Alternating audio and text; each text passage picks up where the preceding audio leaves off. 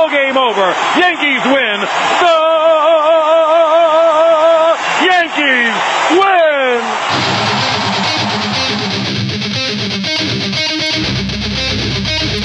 This is your United States of America. Speak your mind. Cross the line now, say the truth. No.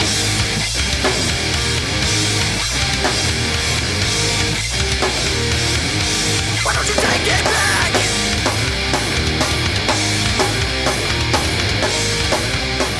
It is Thursday. It is Friday. It is Saturday, September 29th, 2018. You are tuned into Season 2, Episode 38 of the Hitting the Marks Pro Wrestling Podcast, powered by the Roar Network at thegorillaposition.com and presented by Hameen Media.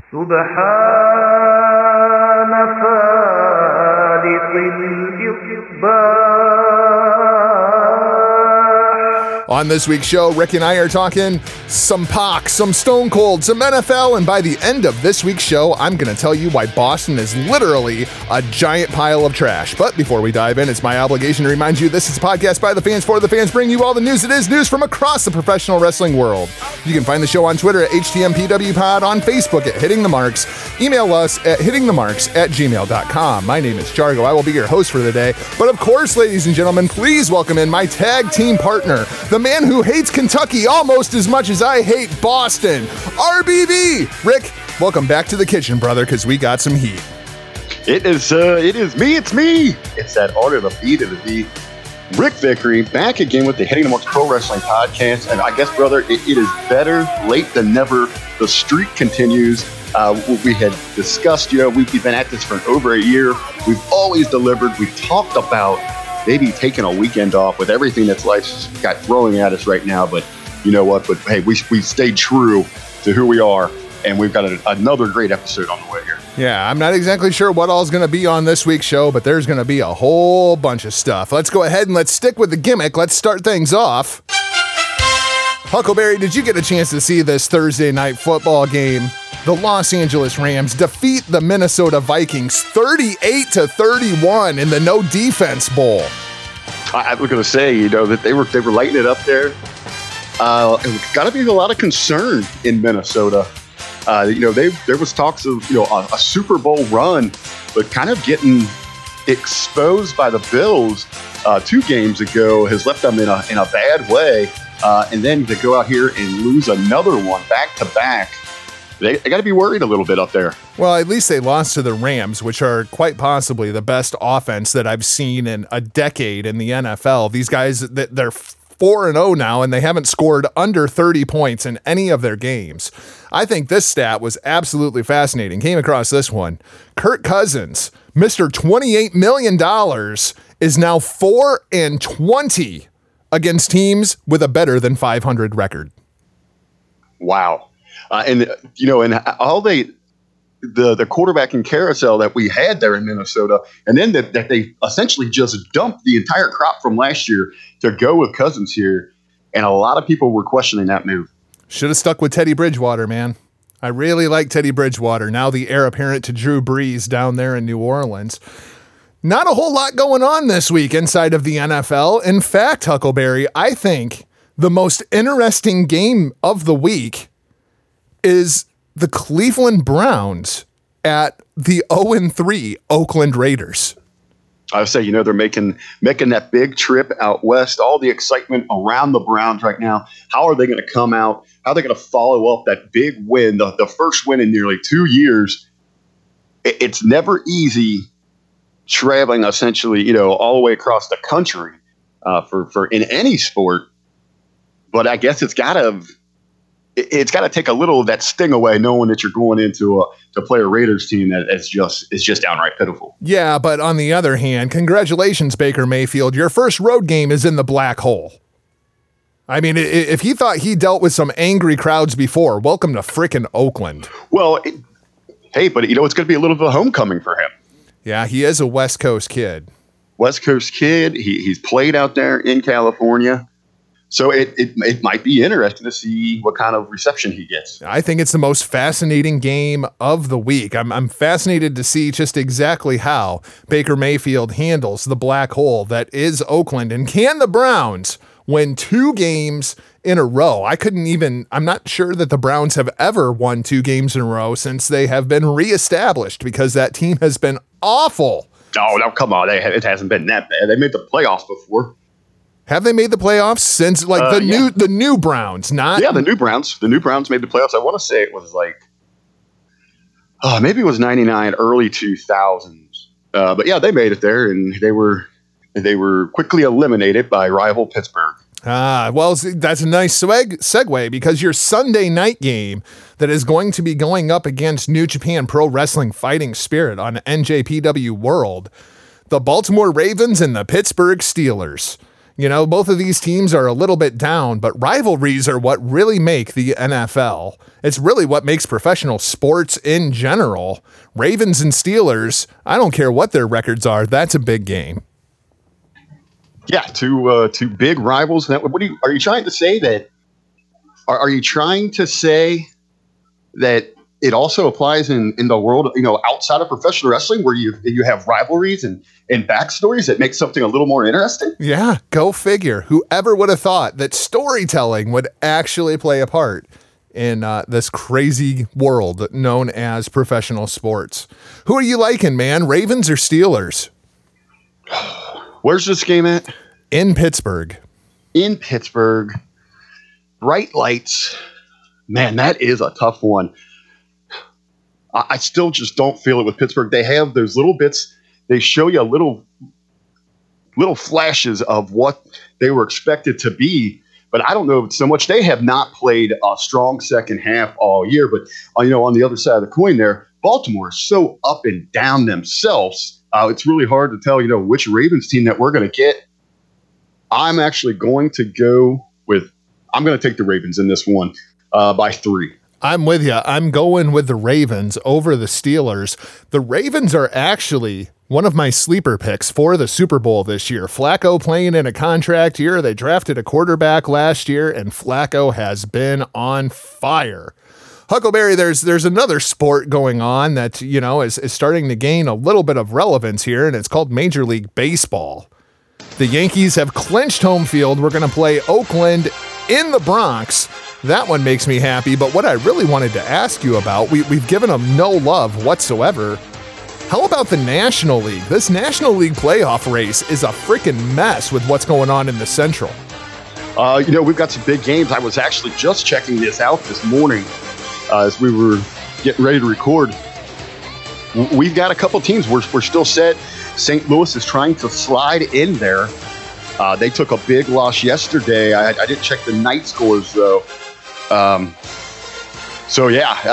We've got quite 2 days of interesting baseball in the NL coming up. Between Chicago, St. Louis, and Milwaukee, 2 teams are getting in, and one of them is not, which is a damn shame. Well, have the Dodgers? They haven't locked up a spot yet. No, they have not. So, didn't the Dodgers clinch last night?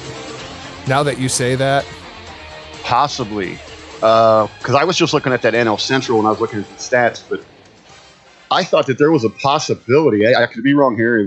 As this actually hits the air, we're going to know a lot more about this. But I think that there is a possibility where both wild cards come out of the Central. I think that's an absolute possibility as well. I'm actually going to the ESPN. So you could have 3 teams. You could have Chicago, St. Louis, and Milwaukee all into the playoffs. Yeah, Dodgers have not clinched as of yet. You have the Dodgers sitting at 89 and 71, so their magic number is actually 1. If the Dodgers win one of these next 2, they're in. If they lose them both and the Cardinals win them both, you could have all 3 teams coming out of the National League Central. And as you know, our good friend of the GorillaPosition.com, Ryan Bowman, hey, he's covered St. Louis baseball for many, many years. He knows how dangerous that team can be. If they slide in, they're a real threat to reach the series. I actually wanted to congratulate you on something as well, Rick. Your Cincinnati Reds 66 and 94. The Miami Marlins only have 63 wins. Huckleberry, you are officially not the worst team in Major League Baseball this year. Now, go over to the AL. Go check out that Baltimore record. They are like 60 and a half games out. Yeah, 60 and a half, 46 and 113. God, that's awful. But man, the way Cincinnati started off this year, I thought Cincinnati might get 40 wins. Well, I think the first month of the season, they were so bad. They were projected to only get like 30 wins, I think it was. Absolutely freaking ridiculous. All right, Huckleberry, let's talk some pro wrestling, because that's really what everybody's listening for, right? I know that they're loving the football talk, though. It's absolutely ridiculous. Jersey Mike even is like, do you think you could give all the football scores on the Monday locker room? Motherfucker, we record Sunday afternoon. Jesus Christ. Hey, if we could do that, then we are in the wrong business, because we should be heading out to the sports book. Yeah, I'd be living in Vegas if that was the case. Let's talk a little bit of All In, and more importantly, All Us. Cody Rhodes had these comments, and I was very intrigued to your thoughts. Let's go to a word here from Cody Rhodes. All In was always a feeling.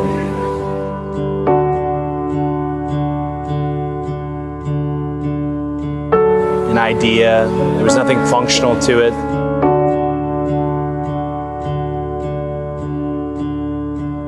Until we gave it form, until you guys gave it function. And I can't thank everybody who came over the course of the weekend, from StarCast to All In itself, to the independent shows that weekend that people also attended, to just everything about the destination it became, to those who watched on Fight or Honor Club or even New Japan World. You made the choice. It's 2018. It is very difficult to get a consumer to part with their money. I'm more than aware of that. I don't like to ever part with mine. But you guys bet on us, a group of guys who bet on themselves. And you put the creative arts back in the hands of the creators. That's happening all across the globe. Look at Hollywood. Good old boy system is out. And pro wrestling is not, we're not immune to the changes, to the creators taking over, to the fans taking back.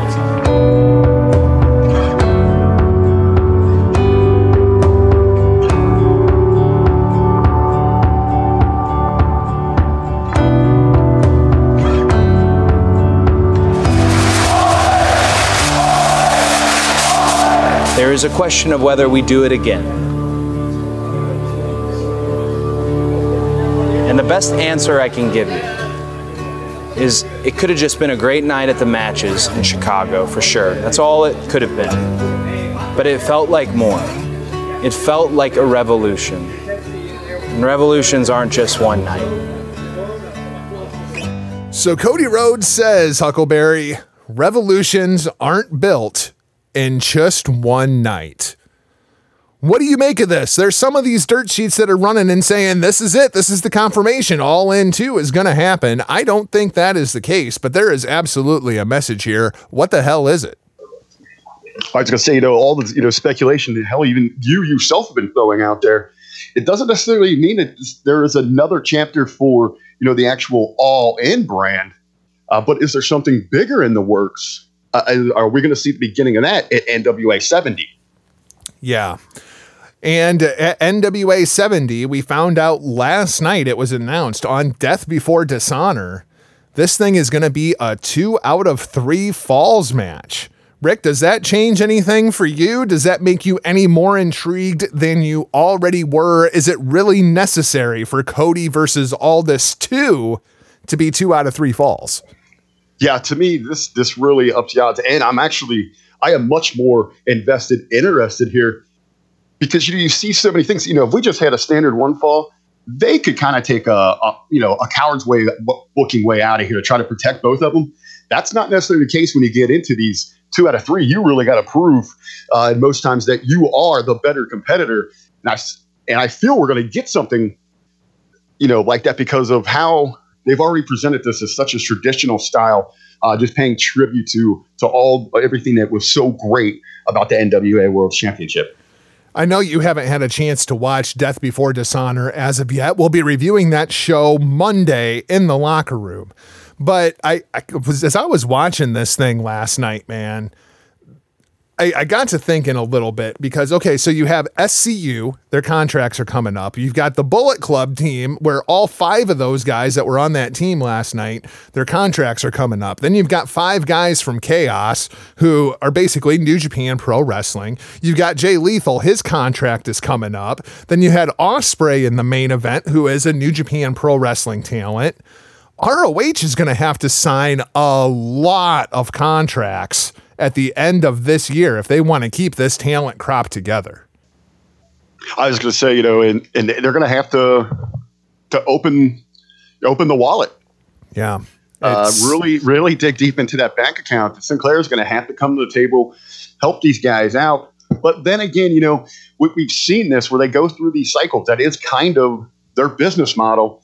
We've seen a mass exodus of great stars down there, and they just go back and reload it. You really have to look at that next crop of talent to see, who's ready to take that ball and run with it. Someone, like the Kingdom led by Taven. Oh, yes. We will talk about Matt Taven a little bit later on if we don't save it for Monday, because I am just fascinated by this Matt Taven storyline. Matt Taven looks badass with a mohawk. Didn't see that one coming. Huckleberry, let's talk about one of Matt Taven's and I's bald brethren. Because this story, this has to be just ridiculously fake. Either that or this is real and it's one of the dumbest things I've ever heard in my life. Stone Cold Steve Austin is training for an in-ring return because the Saudis have found the right amount of money to offer the Texas Rattlesnake. Do you buy into this shit? I don't know. I think we're just getting a lot of. We're to the point where it's so over the top with these astronomical numbers we're seeing thrown around that who the Saudis want to bring in here. I think a lot of this just is individuals out just blowing smoke, trying to blow smoke up someone's ass. Do you have any desire to see Stone Cold Steve Austin return to the ring? Because I do not. You know what? I am okay. Even with, as was the rumor for the Super Show with him in like a guest referee role in that special attraction match, that works for me there. If he wants to come in for a big show, if they wanted to use him like on SmackDown 1000. Yeah. If they have, a big marquee Raw or something like that, I'm all for that. Come in, throw a stunner, go home, man. I'm even okay if he doesn't even do that. Come out and just drink a couple beers. Give everyone the bird, and you're out of there. Hell, I don't care. Don't even get off of the 4-wheeler. Just ride around the ring and make your exit. To me, that's cool. Just kind of hearing the glass shatter, but I have zero interest in seeing him lace those boots up again. It's just for his own sake, for his own health. Yeah, and I mean, just outside of that, he can go in there and work a safe style match. They would take care of him there. But I mean, it's I guess, everyone has a price, to quote the $1 Million Man, but man, it just takes away from all the great memories that we had of him and, why he is, arguably one of the greatest of all time. And yet again, just the fact that this is even being discussed just reiterates John Cena's point from almost a year ago. Roman Reigns cannot do his job.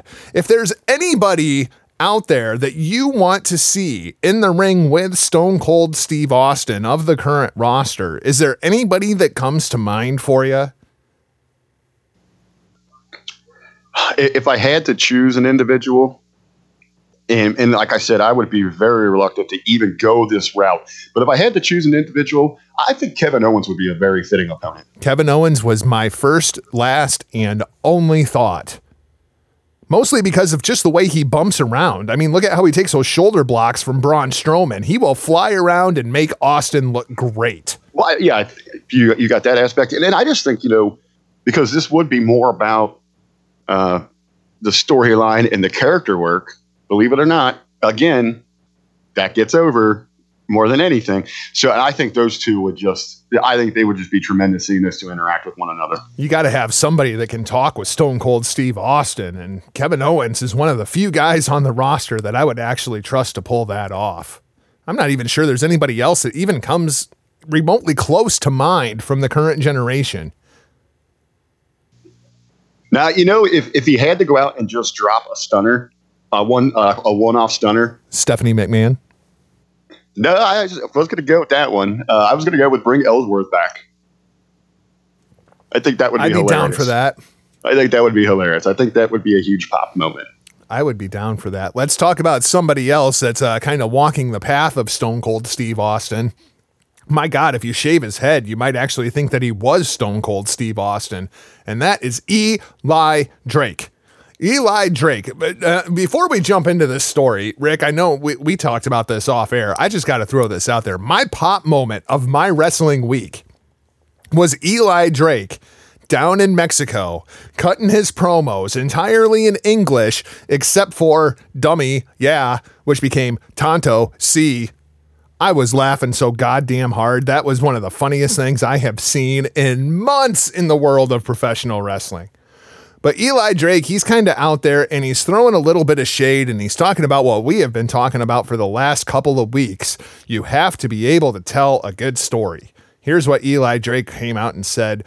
Like, you actually have to be able to tell a good story. I didn't care about Dean Malenko. Sorry, Dean. I actually like you. You're a nice guy personally. Amazing worker in the ring. But it's just boring if you can't tell me a story. But if you can say something memorable and give me memorable moments, that's something. Tonto, see. So my favorite part of the industry was always the drama, the trash talk, all that kind of stuff. If you can throw in hard-hitting action and the back end of that, that's amazing. But to rely only on the action and not be able to bring it with any kind of character or anything like that, which I think is a plague in this business right now. Sorry, just speaking the truth, I think we're doing the business a disservice, and I think we're doing the fans a disservice. Tonto, see? I'm absolutely with Eli Drake on this one. Nothing but a bunch of dummies. I think it is kind of funny, just the timing here. That everything that, we went through, last week, hitting the marks to having Billy Ray come on to the locker room and to see the conversation that this created over on Facebook in the Hameen Media discussion group. And then to have Drake come out here and pretty much support every argument that you and I were making. The character work, the stories, that is the spice that makes wrestling so nice. It's not the dive. Sure, that's an eye catcher, but where's the substance? What's going to stick? What's going to keep people coming back? And you saw a perfect example of that in the main event of Ring of Honor Death Before Dishonor last night. Jay Lethal versus Will Ospreay. Awesome match. Awesome match. I wasn't really invested. I didn't want either guy to win. I didn't want either guy to lose. But I'll tell you what, once Mr. Mohawk came out and suddenly there was a story going on and suddenly I was on the edge of my seat waiting to see what was going to happen next. Let's talk about another guy whose name has been coming up quite frequently lately. And the big Ray versus Billy Ray Valentine debate of whether it's Pac or whether it's Pac, I find absolutely hilarious. For the sake of this show, we are going to refer to him as Pac, otherwise known formerly as Adrian Neville. People are asking about Neville all the time, and this is where the situation is, best we could tell. This is from Dave Meltzer, my favorite freaking guy on the face of the planet. WWE said that he is free and clear. He can wrestle anywhere. He was in talk with some promotions, but told them he wasn't ready to start yet, citing legal issues. Now he's gone completely off the grid and he's not responding to promoters as best we can tell. Will Ospreay wanted to do a singles match with him at Wrestle Kingdom, but we have no idea if he's up for that or anything in wrestling right now. Rick, I guess this is one of those things that we haven't talked about a whole lot because there hasn't been a whole lot to talk about on the Neville front. I think we all just kind of assumed Neville would be coming back to wrestling and he would be a huge name on the independent scene right now. It almost seems like Neville just doesn't want to wrestle. Well, maybe to the point, it's look at all he's been through, and all the years that he spent on the road, trying to get to that point to WWE and all the success that he had in NXT, where it looked so promising that the guy was going to be doesn't have the height, but physically, I mean, he looks like $1 million there. He might just have seriously a bad taste in his mouth right now. And I can't say I would blame him. That's the thing. I can't say that I blame him in any way, shape, or form. I mean, was there any more detail to what exactly this legal issue might be? Because I know everyone immediately is going to go to it has to do something with wrestling. I mean, it could be something completely unrelated. Well, what my immediate thought was, and oh shoot, who was it? Was it Nicole Matthews that we just saw this come up with? And we've seen it come up with the Super Smash Bros. Neville was here on a work visa. He is not an American. He hasn't been working for almost a year. There may be some issues with Neville even being in the country at the moment. Well, I was going to say that could be the whole thing. And, without that steady employment, it makes it's a lot more difficult to start taking those bookings. Fascinating stuff. Absolutely a story to keep an eye on. Do you have any preference where you would like to see Neville? Do you want to see him in Impact, New Japan, stay over in the UK and work with Progress? Do you have any landing spot for Neville of your preference? I would just say I'd just like to see him back. Anywhere would work for me. I'm at the point right now where anytime there is a free agent in the world and somebody says, where do you want to see him end up? My answer is the NWA. That's just how I feel about it at this point. I'm ready to start stocking the freaking shelves at the NWA with some great freaking talent right now. Speaking of great talent, we've got the Rainmaker, Kazuchika Okada. Okada's talking a little bit of shit here, Huckleberry. Did you see these quotes? I did. I was reading through these things. Very, very entertaining. He's just bringing it. He's bringing it. This was his reaction to hearing about New Japan Pro Wrestling expanding into the United States in 2017. Okada says, honestly, I had some reservations at first. I wondered, can we really sell enough tickets here? But I thought it was good that we were taking a first step into something new. And then somebody asked him about Cody versus Kenny at Strong Style Evolved. And Okada says, but the one thing I will say, and I felt that this about Kenny versus Cody match, since it is on a New Japan show, I'm not a fan of putting together cards that you could normally see in America. To be honest, Cody versus Kenny, that's a match you could see on any American show.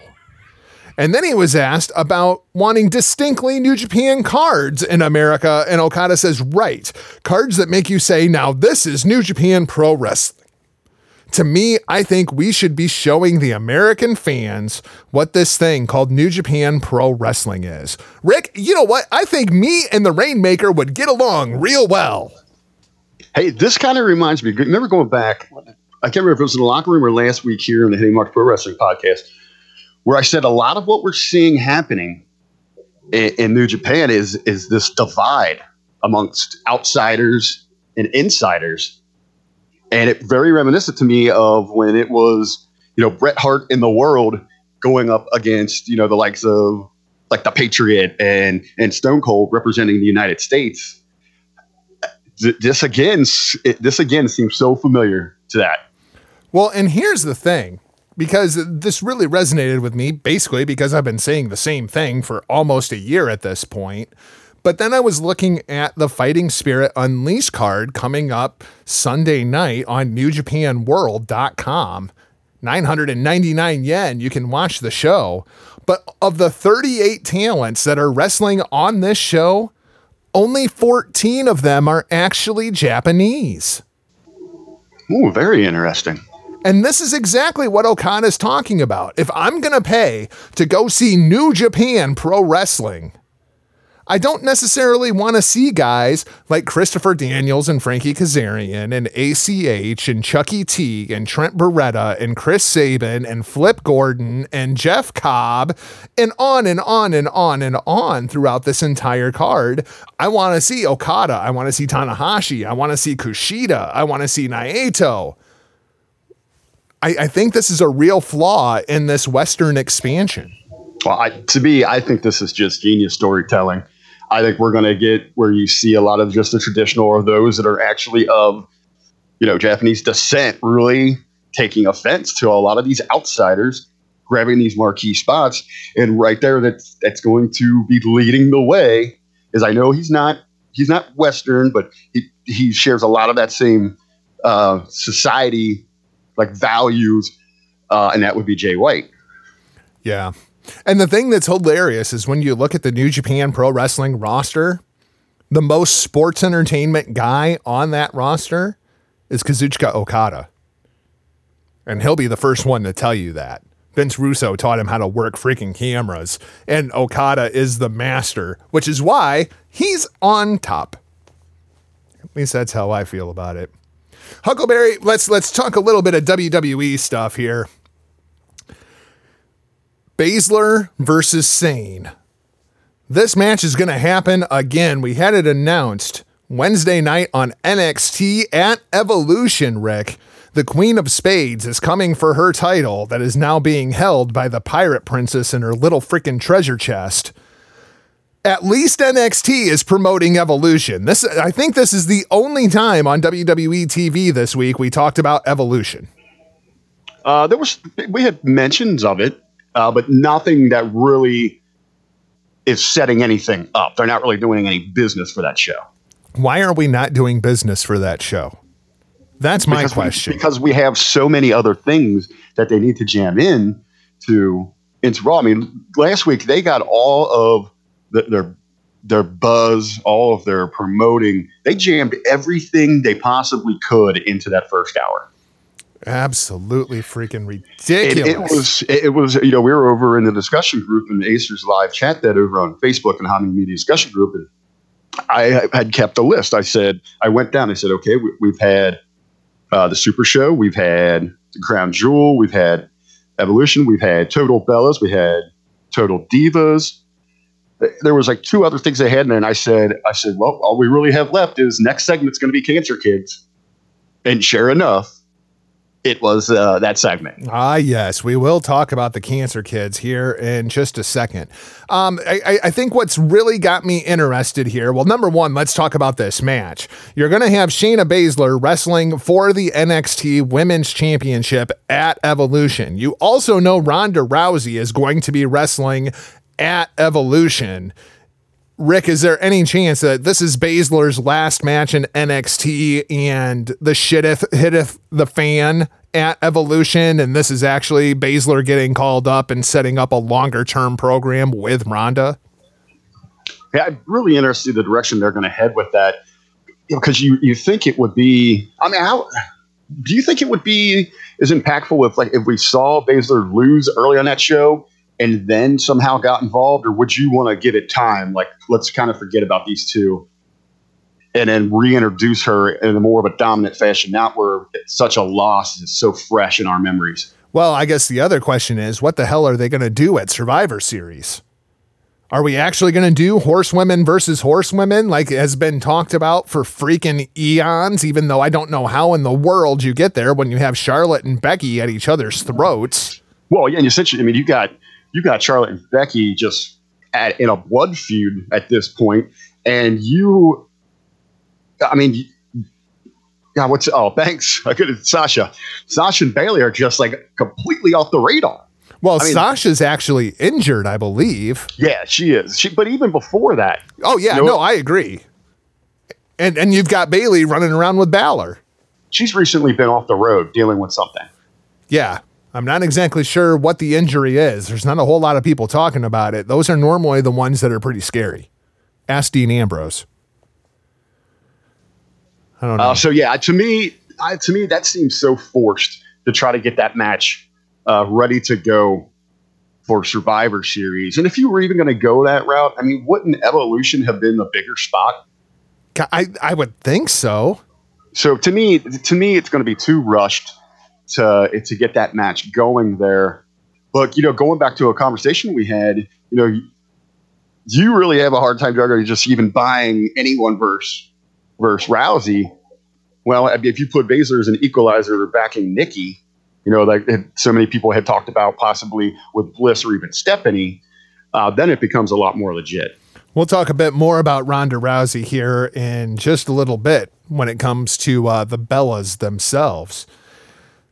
Rick, you brought up the Cancer Kids, and I guess it's time to talk about ratings because I think there is absolutely a consistency here. Number one, the Monday Night Football game this week was Steelers versus Buccaneers. Not necessarily the marquee matchup. It's not like it was Chicago and LA or New York and LA. It's not like these are two huge markets. Well, you got coming into this though, the Pittsburgh markets are everywhere. There's Pittsburgh fans everywhere. It's like I told you last week, they are in every corner of this country. And then my belief is the reason behind that is because Pittsburgh itself is such a shithole that everyone has to get out of there. But they have fans everywhere. And you got to remember, coming into this thing, the Buccaneers are one of the hottest teams in football. People are big on them. They're jumping on that bandwagon. I understand that, but it's not like the viewership for Monday Night Football had some kind of a crazy spike here this week. And people are trying to figure out what in the world went wrong with Monday Night Raw. The first hour drew 2.493 million, a drop from last week's first hour viewership of 2.839, a drop of 346,000 viewers right off the top.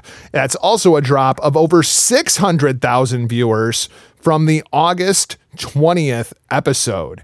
But here is what is absolutely fascinating. The second hour dropped to 2.275 million, a drop off of 281,000 viewers at the top of hour number 2. The average drop off in 2018 is 3,000.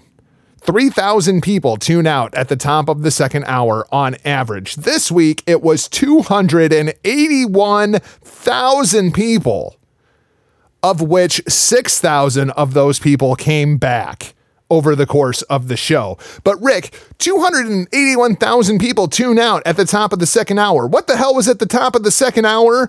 Oh yeah, we're going to spend 15 minutes with Charity Kids. Like I say, it's great that they recognize those kids, and it is heartwarming to see that professional wrestling giving back to something like that. But ultimately, it's you can go about that in a more effective manner instead of just dedicating so much time to it during the show. They spent 15 minutes patting themselves on the back for not being terrible people. That's pretty much what happened. I think it would be more effective if you took that 15 minutes and even turned those into maybe 5 little 3-minute quick clips throughout the show. Absolutely. Here was my other problem with it. At the beginning of Monday Night Raw, you have Hunter and Stephanie who are clearly being douchebags and put all the sympathy on one constipated constable, Baron Corbin, which is a whole other subject, why you would do that to Baron Corbin. But then they come out for this segment and we're supposed to cheer them because they're wonderful people. And then no more than 2 segments after this, they're right back to being douchebags. It doesn't make any sense, man. Just give me a little bit of continuity, not just week to week. For God's sake, segment to segment, give me a little bit of continuity. Yeah. Again, to me, what really got me is they open up the top of the show there. And they immediately go to that Corbin is going back to the main event. We saw what that did last week, people tuning out. So immediately you're putting him in there. And I know you're hoping you got the Shield. People are going to stay tuned with that thing. Why the hell did they not come out somewhere earlier in that show and tell us who his partners were going to be? Get people excited. Make the announcement. Because everyone had kind of figured it was just going to be something to do with the dogs, or the Hounds or whatever the hell. What do they call themselves? The Dogs? The Dogs of War, I think. Yeah. I don't know, man. It is just all over the board. They're trying to promote too much stuff and get cute with too much stuff. Like, this is the kind of thing that put it on the pre-show for a big pay-per-view. You know, you don't need to do this crap on Monday Night Raw. And you know it's just going to get worse because next week we're starting October. Well, right now, you know, you got the cancer kids going. You got everything with them. We've also got the Hispanic month. And then we're going to go into October here where it's all the Susan G. Komen stuff. Yep. And it's just, why do they do this? Like, you don't see this in any other line of entertainment where you just have this self-aggrandizing need to pat yourself on the back. But WWE is all about it. Drives me absolutely insane. It's just a WWE commercial. Well, it's another case where they're trying to create this culture where they're more important than they actually are. I think the only people who care about that segment are stockholders and board members. And that's what it's there for. Unfortunately, I agree. Speaking of ratings and stuff, you know, SmackDown almost got Raw this week. In fact, if you look at hour 2 and hour 3 of Raw, SmackDown did get Raw this week. Rick, as we're getting towards this Fox deal, now just a little over a year away, I've been trying to plot out some creative in my head. What is, or who is, your WWE champion going into the Fox deal on SmackDown? Could you potentially see a huge shakeup there? Are they going to want bigger names going into that primetime spot? I mean, is AJ Styles someone of that caliber, someone that you think they trust? No. To carry that brand? I mean, no. But I mean, it very well could be somebody from Raw, because after Mania, we're going to get a superstar shakeup. Do you think that they go like triple down and we're moving Roman Reigns to SmackDown and he is the champion going into the Fox show? I almost would even be interested, you know, what kind of deal they can get with Brock going forward. If that would be someone that would be enticing to those networks execs there. Hey, let's still not roll out that the brand split goes away. Yeah, that is a distinct possibility, but there's also a distinct possibility that Fox says, with the amount of money we're paying you, we want Ronda Rousey on our show. We want Brock Lesnar on our show, and fuck NBC. You don't put them on that show.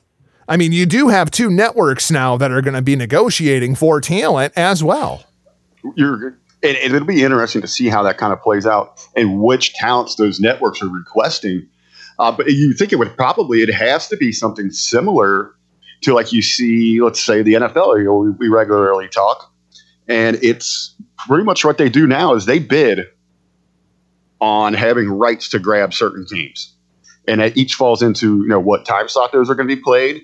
And if those are under, you know, the marquee spots like a Sunday Night Football or a Monday Night Football. It's going to be fascinating to see what happens there.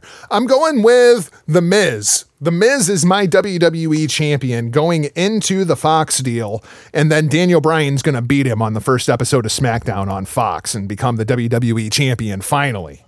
That's the way I tell the story. I could see something along those lines, or I could see, you know, I just outside of Daniel Bryan.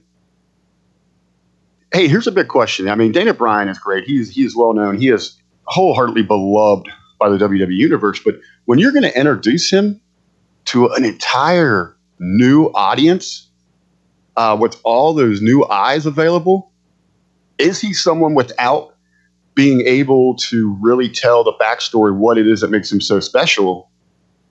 Is he that big of a grab? Well, let me ask you this. Let's talk about the full-time roster, the guys that are on the roster 5 days a week. Working house shows and everything, okay? No, but I do agree with you with The Miz, though, because The Miz brings all the crossover appeal. Doesn't Bryan? He's been doing Total Bellas for how long now? Aren't they the 2 most over stars in the company under full-time contracts at this point? I have to agree with that. And I would think, I think that I think that could be a great program to kick off the move to Fox. I just don't know if I would go pull the trigger and switch the title. I think you really have to establish that story. And that's really where you turn it up, where Miz is kind of, the sleazeball. He thinks he's bigger and better than everyone because he's a semi-star. He thinks that his star shines brighter than it truly does. And you continue to tell that story of, Daniel's the average Joe, man. He's just like you. He came from a hardworking family. He is a loving father. He's down to earth.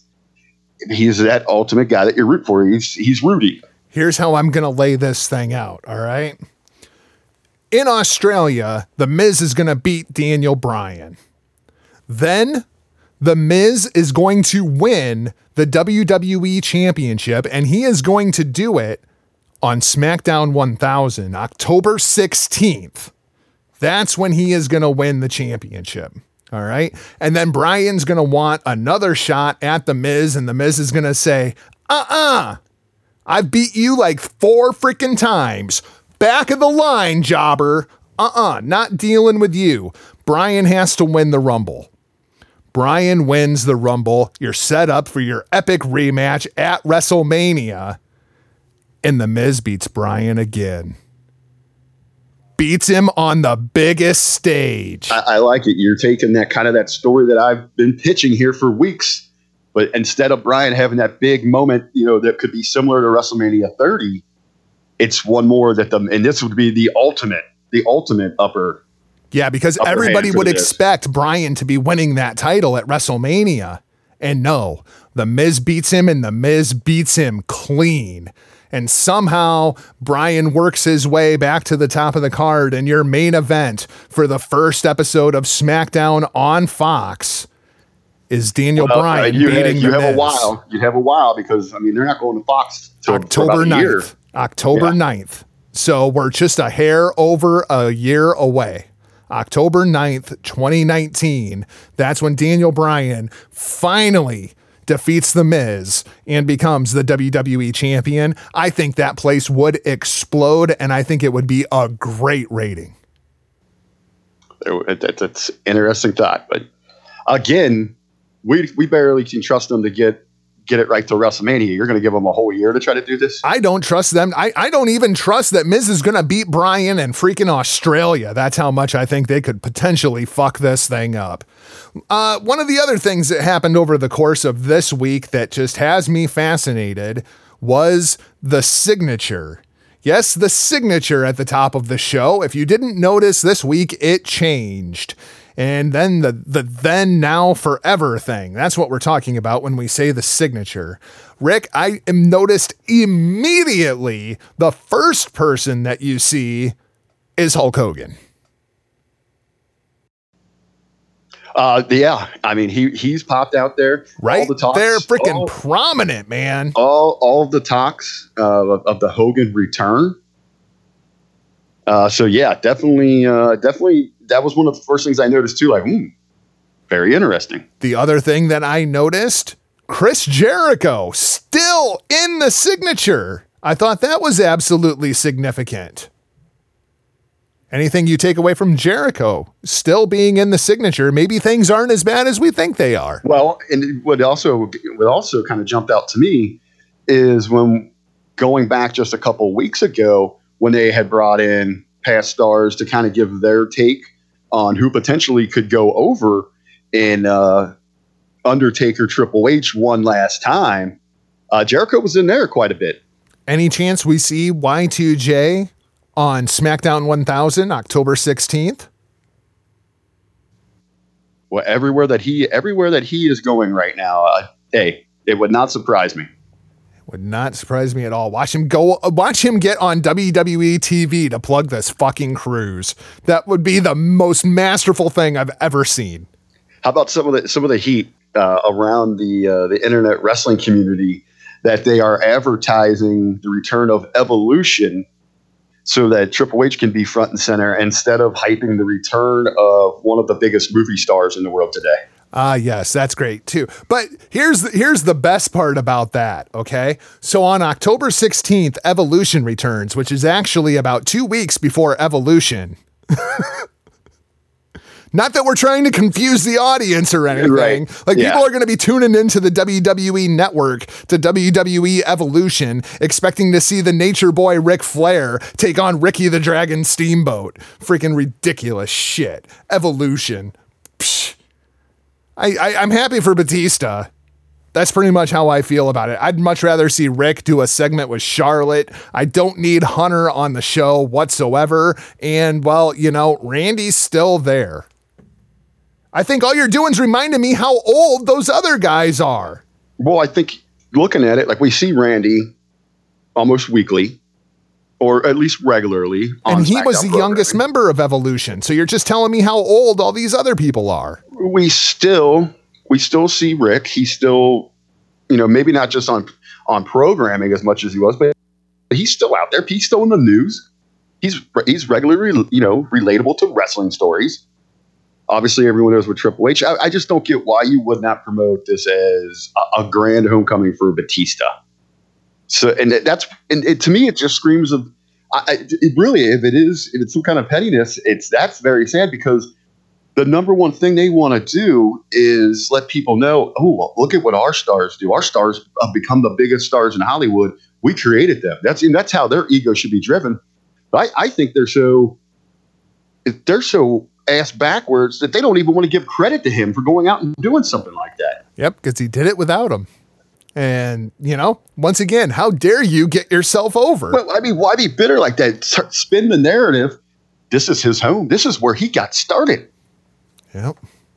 Nope, not going to do that whatsoever. Hell, I didn't even think Batista was going to be at SmackDown 1000, which is a crying freaking shame. You know, it'd be hilarious if he just no-showed it. Oh, that would be fantastic. That would be absolutely fantastic. I would applaud Dave Batista for that.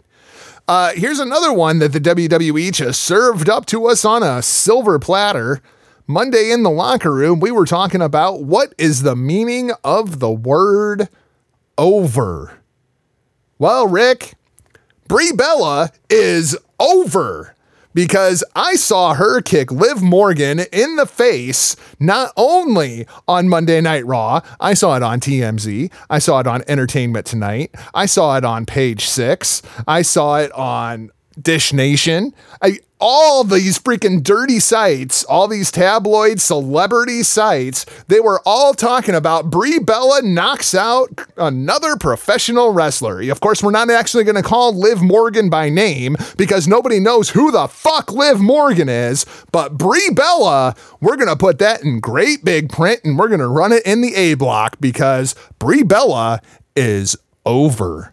Hey, and especially with, I guess with the marks, we'll go ahead and call them, they give her a pass on everything, man. She still gets a huge pop, you know, every time. And I would just assume it was because of association with her husband. Like I said, hey, the reality show, it's no joke. They are known and recognized by the masses. And like you're saying, this thing is on every, not just professional wrestling dirt sheet, but every dirt sheet that's out there. Yep. Now, my question to you, I mean, obviously, I'm pretty sure you and I both agree. Brie at this point needs to realize she's a Bella, and that she's not Daniel Bryan. She's not one of the greatest freaking professional wrestlers on the face of the planet going today. She's Brie Bella. Go out there and wrestle like Brie Bella, not Daniel Bryan. I think that's half of her freaking problem right there. But here's my question. I think if you make a comparison there, sorry to cut you off, Drago, but if you really make a comparison, you know, it seems like like Brie has obviously been training with Bryan, but even going back when Nikki was with Cena, you could see a lot of his influence in her style. Yep, she can wrestle that style because Cena works a much safer, slowed down style, whereas Brie cannot, by any means, by any stretch of the imagination, go out there and hang under the guise of the Daniel Bryan style. Yep, I completely agree. Here's my question to you, all right? Let's say that this happens, I don't know, in Australia. When they turn on Ronda Rousey, what happens if Brie Bella hits a yes kick right to the bridge of Ronda Rousey's nose and knocks her out cold right in the middle of the fucking ring? I think I would be more worried if she kicks her once in the nose and Rousey just retaliates on her own. Oh, I understand that. I think that's absolutely a possibility too. But we know. I don't think, even if they do turn on her, I think they've learned from this situation. I don't think we're going to be seeing so many kicks from Brie anymore. Well, I mean, but this is what I'm saying, man. They're putting Rousey in there with people like Brie Bella. What happens if something goes wrong? Rousey, you know, when she was beating people, she wasn't necessarily a knockout artist, but when she was losing to people, she was getting knocked the fuck out. And I follow enough boxing. I know you follow enough boxing. Once you get knocked out once, they call it a glass jaw for a reason, ladies and gentlemen. You can very easily be knocked out again. If Brie Bella would knock out Ronda Rousey in a WWE ring, this women's revolution, the evolution, whatever the hell you want to call it, it's fucking buried and over. Well, I think at this point, you have to be smart enough to just completely avoid that. And this is just hypothetical because we would need for the Bellas to turn on Rousey. Yes, complete hypothetical. We need her. We need for them to turn. I have a feeling, though, that they would not even go this route, that they wouldn't even risk anything like that. Yeah, let's reevaluate this situation just a little bit. My God, the amount of press this thing got with Liv Morgan. Could you imagine if this would have happened with Rousey? Fucking Fox News would be running this shit. The thing that impressed me the most this week on WWE TV, Ruby Riott. Ruby Riott took control of that goddamn match, and she took control of it real freaking quick. I applaud Ruby Riott. I thought she was absolutely fantastic in that train wreck of a match that everybody associated with it should be embarrassed to have been a part of, especially you, Mr. Referee, for letting that shit continue. Who in the fuck calls that? Well, I was going to say, all around, this thing was a complete mess. Yeah, from Kevin Dunn to Vince McMahon, the referee in the ring, everybody dropped the ball on this. There's absolutely zero reason Liv Morgan got back in that ring. Well, it is worse. It's the only person that was smart enough, that is seasoned enough to hold this thing together, as you said. Complete credit where credit is due. An amazing job by an incredible talent.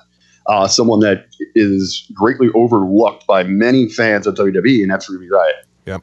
Absolutely agreed. The other big angle on Monday Night Raw this past week, the saga of Drew and Dean. Obviously, this didn't hold a whole lot of viewers, but Rick, I found this incredibly interesting. Not so much what was going on with Dean Ambrose, but the fact that Drew McIntyre approached Dean backstage and was like, hey, your boy's coming up and he's talking to me. I just thought maybe you should know. Drew is still that stand-up guy. Drew is not as evil and manipulative as he has been presented. They're trying to save a little bit of face here for Drew for what is to come down the road for him.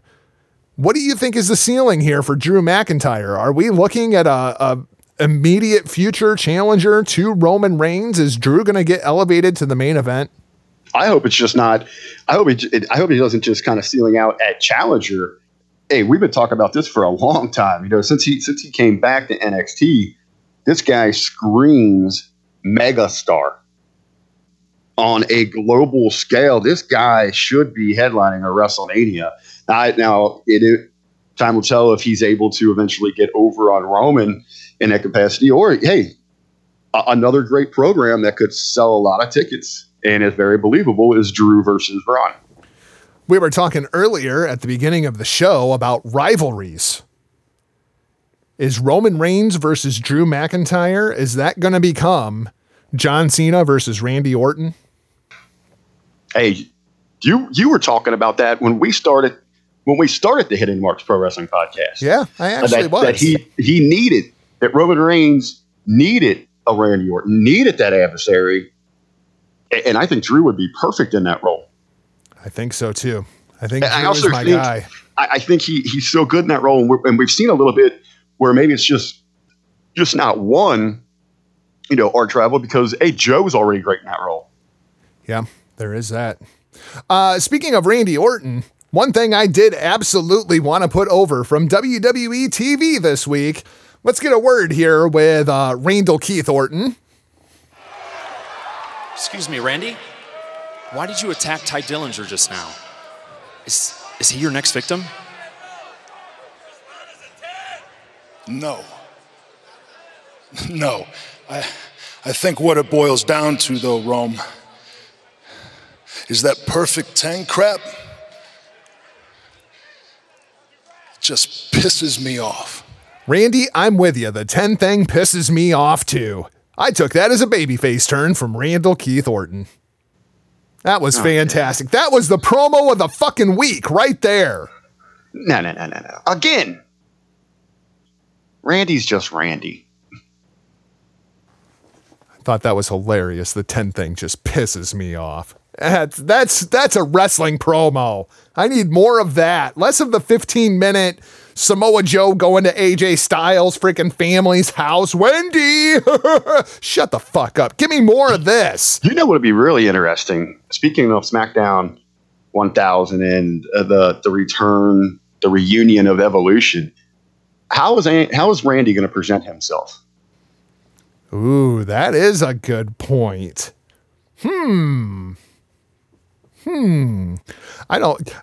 love to see Randy RKO all three of them. Well, I immediately was going back to when Evolution broke up and Triple H turned on Randy. And we know that there has been it's maybe not very intense, but Batista really wasn't happy with that last run. So there's a little bit of heat you could play off there if they all just fucking turned on Triple H. Well, we have seen a lot of talk about Batista actually wanting to come back and do a full-time run with WWE. If Batista is going to come back, Randy Orton versus Batista at WrestleMania, I could absolutely get down with that. In that role, I think that would be great. You have great program. It's one of those kind of throwbacks that still would be able to excite today's fans and all that.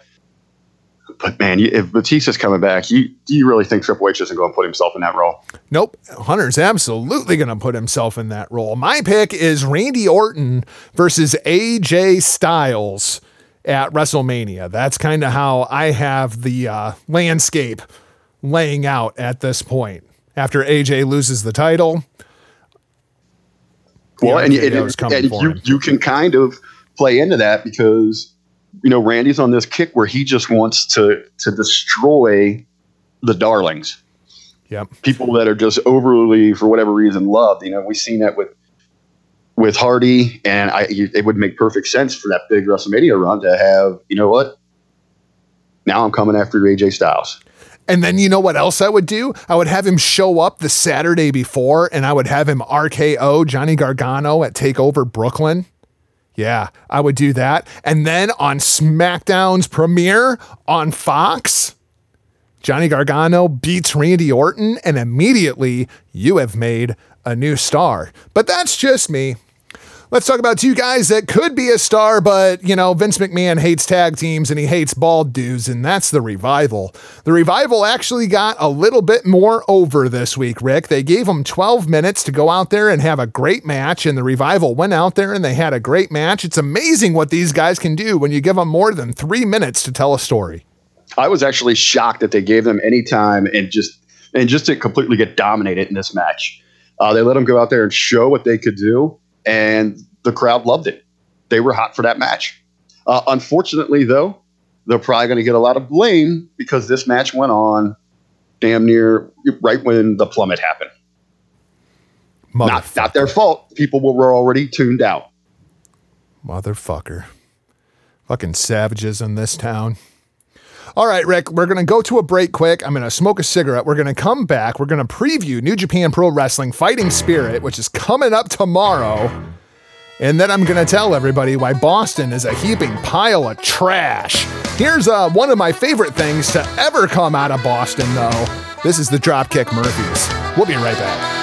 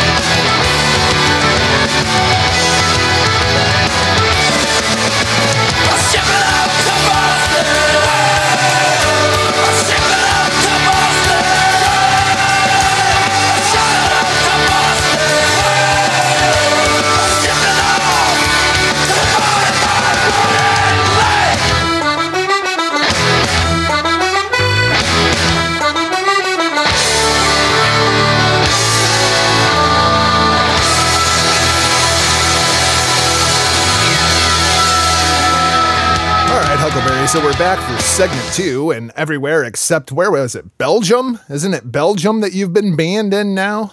Belgium and Luxembourg. Isn't Luxembourg in Belgium? Or no, that's in Germany, isn't it? Yes. Yeah, Belgium's got heat. I have no idea that those were like sister. I guess not. Well, I guess one is the sister cities or areas of Kentucky. I don't know. I don't know. Just kind of, I was kind of taken aback when I received that message. But I think, man, Facebook is going all out war, just social media. I'm getting banned in foreign lands. Ben Hameen has found himself with a very, very serious slap on the wrist from Facebook, and Big Ray, he's just getting blocked everywhere. See, this is why all I do is talk about talk about professional wrestling on social media. That and how much Boston sucks. I talk about Boston quite a bit now. Because evidently I got some heat with Strangler Steve King. For the record, Steve King, I did not know that you lived outside of Boston, and I hated Boston long before I knew that you lived outside of Boston. There's only 3 good things that have ever come out of Boston, Huckleberry. Dropkick Murphys, all right? And then you've got Sam Adams beer, which, as much as I like Sam Adams, if you ever talk to somebody from Boston, my God, they will ruin Sam Adams for you, how much they love it. And number 3 is Babe Ruth. When they traded him to the fucking Yankees. Just wanted to throw that out there. We'll talk some more about how much Boston sucks here in just a little bit. Rick, let's throw it over to New Japan Pro Wrestling. Yeah, that's right. Good old Hook Nose wanted to call me a New Japan mark. We're going to go through this whole fucking card just for you, Bello. Let's kick this off, man. Only 14 of the 38 talents are Japanese, but boy, the American talent they've got on this show is really good. This might not be a really good New Japan show, but this is going to be a really fun show to watch. Things are going to kick off with ACH, Jushin Thunder Liger, and Taguchi taking on Roppongi 3K, Sho Yo, and Rocky Romero with his ridiculous ass blaster cannon. I'm sure he'll have that at the Walter Pyramid in Long Beach. Rick, I'm looking forward to this match. I don't even necessarily care who wins, but this is going to be a traditional New Japan car wreck to start off the show. I was going to say, this is in New Japan fashion, running out the dives, the high flyers, the big impact players here. It's going to be what you've come to know from openers in New Japan Wrestling. I'm looking forward to it very much so. Especially, I'm enjoying Jushin Liger. Seems to like he's got a little bit of a nasty streak all of a sudden. He's been hanging out with Grumpy Tiger Mask. I think Tiger Mask and Jushin Liger are going to go after the tag titles, which are held currently by El Desperado and Kanemaru. Looking forward to that match when it finally happens. This is one of those matches that I just do not understand why it is on this card, as good as I'm sure it's going to be.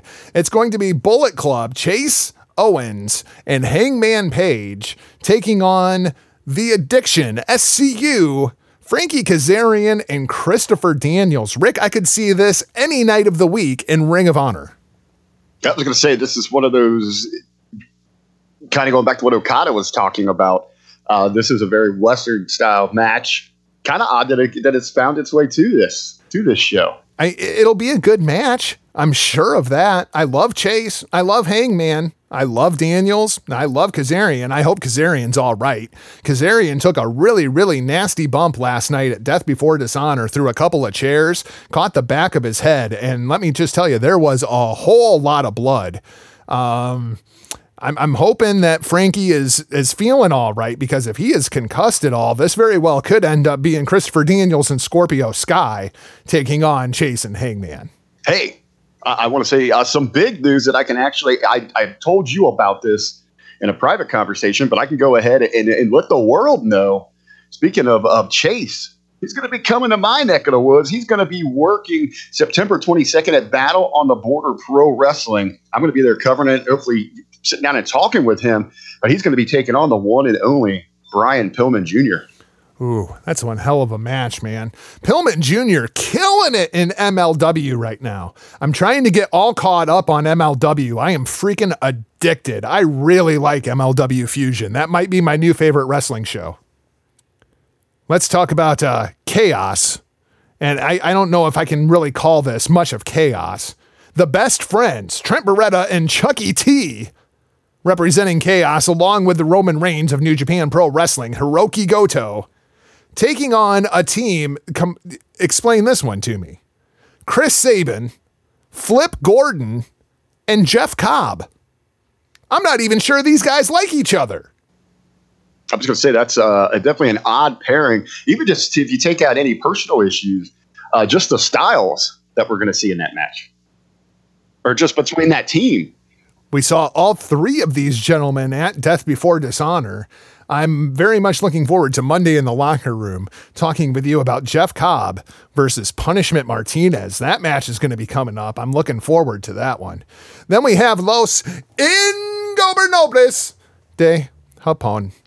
Evil, Sonata, and Naito taking on a Suzuki-gun team of the Killer Elite Squad and Zack Sabre Jr. Rick, I don't know if you saw it, but this match has caused quite an uproar in the UK wrestling scene.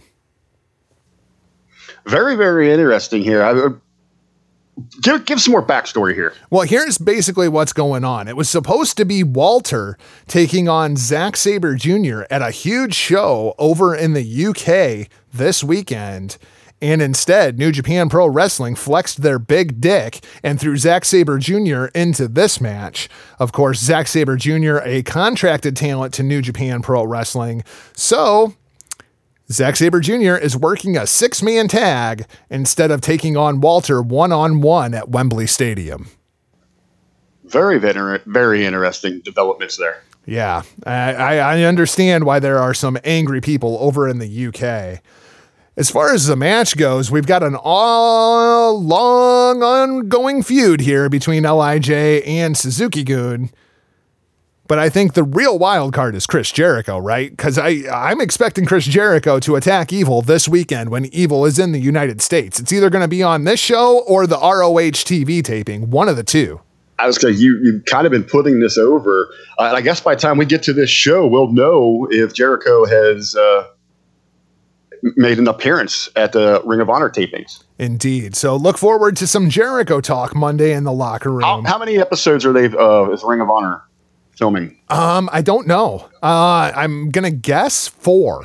I was going to say probably a month. Yeah, I'm going to guess 4, but I'm not entirely sure. Then we have one of the most interesting matches on this card, Rick. I'm fascinated to see how this thing is going to go down. You have the team of Hiroshi Tanahashi, the holder of the briefcase for the main event at Wrestle Kingdom. He is going to be teaming up with Kushida, who is the New Japan Pro Wrestling Junior Heavyweight Ace. And they are taking on the combination of Chaos, Gato, and that bastard Jay White. Is this one of those cases, I guess no pun intended, where we see Jay White get the pin over Tanahashi? I think so. I think that has to be the story going forward here. I mean, we know that we're going to get that match. Switchblade has got to get the ace and get him early. This is going to be the first time that we see the Switchblade and Gato team together. So I'm curious to see how Gato presents himself here.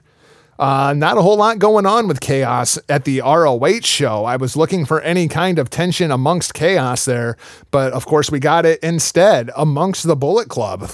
There were miscues left and right between the Bullet Club last night. We're going to have to talk about that Monday in the Locker Room as well. Speaking of the Bullet Club, Marty Scurll, the villain himself, is going to be taking on Will Ospreay in the IWGP Junior Heavyweight Championship semifinal match. Rick, there's 3 certainties in life: death, taxes, Scurll beats Ospreay. Is it going to continue here? Is Marty going to get Will Ospreay? And is it basically these are your 2 choices? It's going to be Marty Scurll versus Kushida for the IWGP Junior Heavyweight Championship, or it's going to be Will Ospreay versus Kushida for the IWGP Junior Heavyweight Championship. I'm not sure that I necessarily have a preference. I think either way. Was it Ospreay just put on some weight? Ospreay has put on 20 pounds since we saw him in June, which brings him up to a grand total of 194 pounds. He's still very, very much a junior, but boy, are his shoulders, his traps, his arms look huge right now. Not so much in the midsection, but you can tell he's been putting on some weight. I can see this match going either direction, but I guess with him kind of bulking up here recently, this plays into the continuing thing with Marty and the heavyweights. Oh my gosh. Last night, it was supposed to, at one point in this 10-man tag, Okada's in the ring, and it seemed as though Okada wanted a piece of Cody, don't call him Rhodes. And Hangman's going over to make the tag, and instead Marty jumps in and makes the tag because he wanted him some of Okada. And Okada tagged to Rocky Romero because Marty should be fighting people his own size. Oh, that's great. I haven't seen it, but I'm sure that infuriated Marty. Oh my God. He was flaming pissed. Oh, fantastic stuff. I laughed so freaking hard. Then we have some more Bullet Club business that we've got to talk about here as the Gorillas of Destiny, Tama Tonga and Tonga Loa, are coming for, also representing the Bullet Club, the Young Bucks. Now, Tama Tonga put up a Twitter poll the other day. Rick, did you happen to see this Twitter poll? I did, sir. I did. The last I saw, anyway, leading the poll at 62%, people would rather punch Matt Jackson in the face than Nick Jackson. I thought that was an interesting little piece of psychology. So I assume Tama Tonga is going to punch Matt Jackson in the face. Of course, there's a lot of animosity here between G.O.D. and the Young Bucks. I think G.O.D. are taking these titles, man. In any case here, I mean, do we start to see the mending of the ways here, or is this still just going to continue on in a war? I think this thing's going to continue for a little while longer. But I think G.O.D. needs this win because G.O.D. needs to be holding gold in New Japan Pro Wrestling. If they're going to be pissing off the office, they need to have a little bit of leverage, and taking back those IWGP Heavyweight Tag Team titles, that gives them a little bit of leverage. So I'm hoping that that's how this match goes down. Not that I ever go against the Bucks, but I'm feeling G.O.D. in this match. Then we have one of your big main events. This is being advertised as a dual main event. The NWA World's Heavyweight Champion, Cody, don't call him Rhodes, takes on the IWGP United States Champion, Juice Robinson. The IWGP United States Championship on the line. Rick, how do we get out of this match? Yeah, very interesting because you want to especially come in, you want Cody to be looking good. You know the representatives from the NWA are going to be pushing that their champion not lose this thing, at least cleanly. Wasn't there some kind of shenanigan we were talking about a couple of weeks ago, how they could get out of this thing? Well, Tama Tonga has been talking a whole lot of shit towards Cody for months now. I mean, it wouldn't surprise me if you get G.O.D. interference. But G.O.D.'s winning the tag titles right before this match. I know, that's what kind of throws a kink into this. Very much so. Could it be that after G.O.D. is just assaulting the Bucks, it's Cody who tries to come out and reason with them, and then they also take him out, and we don't even get this match? Of course, the other potential is Nick Aldis. Nick Aldis was on commentary for the big 10-man tag match at Death Before Dishonor. It wouldn't surprise me if Aldis makes the trip over to Long Beach. Could you see Nick Aldis getting involved in this match? That's not really his MO, though. Yeah, I was going to say, I mean, but it would make sense, and it would be an easy way out to protect these two. Or, hey, they come into this thing, it's like, you know what? It's our event. Our champ's going over. That's possible, too. I don't see Cody taking the loss, but I don't see him winning the IWGP United States Championship. Well, that's what I was going to say. Just on this level, I mean, Juice was a great talent, but he's just not on that level of Cody yet. Yeah, but I don't think New Japan wants to take this title off of Juice yet because they're trying to elevate Juice. So it's going to be fascinating to see how that match is booked. Then we have your big main event. And Rick, this is going to be something else. Kazuchika Okada, Tomohiro Ishii on one side, And on the other side, the Golden Lovers, Kenny Omega and Kota Ibushi, 4 of my favorite talents in the world. Not a whole lot of storyline going on here, though, as it seems Omega's issues with both Ishii and Okada are concluded at this point. None of them really have much of an issue with Kota Ibushi. I don't really know why this match is happening, but I'm looking forward as hell to it. Yeah, I mean, it should just be a fun, hard-hitting match, and like you said, a great main event. But as a New Japan Pro Wrestling card, does this really do it for you? This is where it plays in. You know, a lot of what you kind of read off here doesn't really scream New Japan Pro Wrestling to me. This is a very westernized model that they're using here. And I don't know as though I like it. You know, and this is one of those things, people told me I was crazy when the issue or the question was being asked, would you rather go to G1 Supercard or would you rather go to TakeOver Brooklyn, as they're both going to be happening WrestleMania weekend in New York? And I said I would go to TakeOver because I know TakeOver is going to be a good show. When I look at the card from Death Before Dishonor last night, I look at this New Japan Pro Wrestling card, these cards just are not that impressive. And when they do a mixed card together like this, you end up with a whole lot of 6-man tags and tag team main events and not a whole lot of storyline going on. Yeah, you get the novelty of New Japan and ROH in the Garden, but I want to go to a good show. To me, the spectacle, the moment of those guys going into Madison Square Garden, to me, that would outweigh anything else. I would choose Supercard over NXT. And I think knowing what's at stake, you know, all the eyes that are going to be on them, just not going into Madison Square Garden, but, you know, just such a big weekend for professional wrestling. I think they're really going to put their best foot forward. Now, talking about Madison Square Garden, I'm going to bring this up to you now so you can think about it until Monday in the locker room. We have this situation inside of Ring of Honor Pro Wrestling right now. Jay Lethal has the Ring of Honor World Heavyweight Championship. Matt Taven has his own Ring of Honor World Heavyweight Championship. It looks just like the ROH World title, except it's on a purple strap.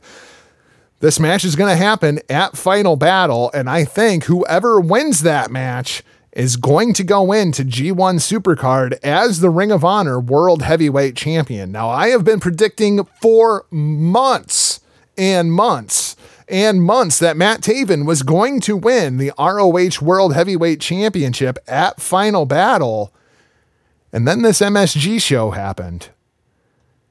Do you want Matt Taven on top going into the Madison Square Garden show? Isn't Jay Lethal a bigger name?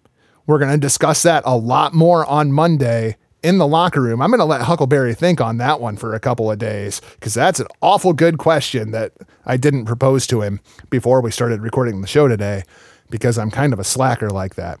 So, Rick, I guess that kind of brings us to the end of the show today, unless there's anything else inside of the world of professional wrestling that you wanted to talk about. I think this is the big moment we've been building towards. Your Boston facts. Okay, well, you know what? I actually have entrance music. Let's throw it over to why Boston sucks this week. Boston sucks! Boston sucks! Boston sucks! Boston sucks! Thank you, Yankee fans, for my theme music here. The reason that Boston sucks this week. You heard the Strangler, Steve King. He was putting over the Boston Tea Party and how historic the Boston Tea Party was. Bunch of protesters throwing their tea into the sound. Yeah, the original location of the Boston Tea Party actually no longer exists because of the extensive landfills that destroyed the location. This was caused by the city of Boston's rapid expansion in the 19th century. In the 18th century Boston, Griffin's Wharf was a bustling center for maritime commerce and shipping. The exact location of the original Griffin's Wharf is still open to debate to this day. But the Boston Tea Party Ships and Museum, located at the Congress Street Bridge, is located near the approximate area where the Boston Tea Party actually took place. A historical marker commemorating the Boston Tea Party stands on the corner of Congress and Purchase Streets in Boston. That's right. It no longer exists because of extensive landfills. It's literally built on a pile of fucking trash. Boston sucks. So that's going to wrap things up for this week's show. Thanks for listening, unless you're from Boston, in which case you can fuck off. If not, please be so kind as to hit that subscribe button. Then head over to the Roar Network at thegorillaposition.com, where they tell the stories of pro wrestling storytellers. Pay us a visit this Monday in the locker room over at hackerhameen.podbean.com, #FreeHameen. You can interact with the show at HTMPWPod, on Facebook at Hitting the Marks. Drop us an email at hittingthemarks@gmail.com. As always, you can find me across all social media platforms at NotJargo_RBV. Where do the Wildcats find you? As always, they can find me across all social media at The Real RBV. And you know what? With all the heat going on, I do want to put over two Kentucky individuals here. We are gearing up for the Super Show next week. So the two gentlemen that have taken over the Pick'em Challenge are both Kentuckians. So I know that they would really appreciate everyone heading on over to Facebook to the Hameen Media Discussion Group, and keep your eyes and ears open this week for the entry thread. A lot of fun. You're picking the winners, and you're kind of ranking them by how confident you are. You're taking on some of the brightest minds across the world of professional wrestling. So again, make sure you're looking for the Pick'em Challenge on Facebook in the Hameen Media Discussion Group. That's it for this week's show. We'll talk to you Monday in the locker room. For now, we're off like a prom dress. See ya! Point your fingers. Label me. I don't give up. I'll be your bad guy. Stop, go!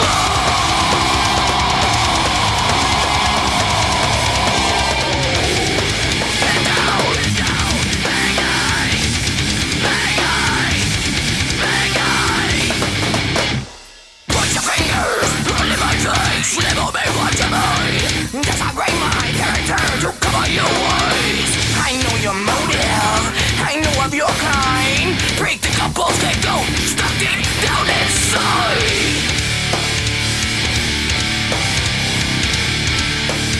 Wow, situation is a classic cliche. You'll be draping the blame on me. I smell self-righteousness. That's the bad guy. Go!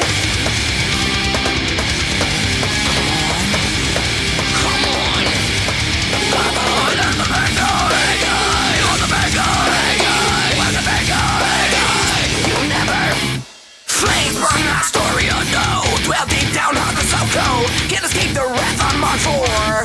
Light. Take the man with the righteous mind. Never caught when I cross that line. I'll never be that bad guy.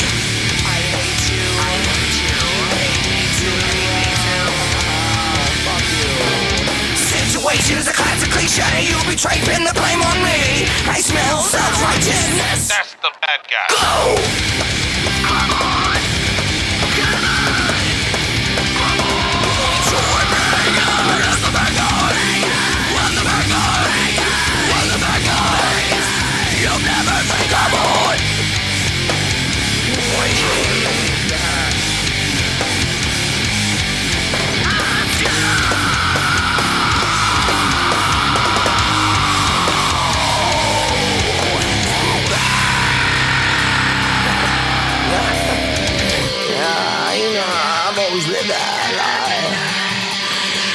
Fucked your bitch and I lied. She was at home with me last night. I'll be your bad guy. You know I will be your bad guy.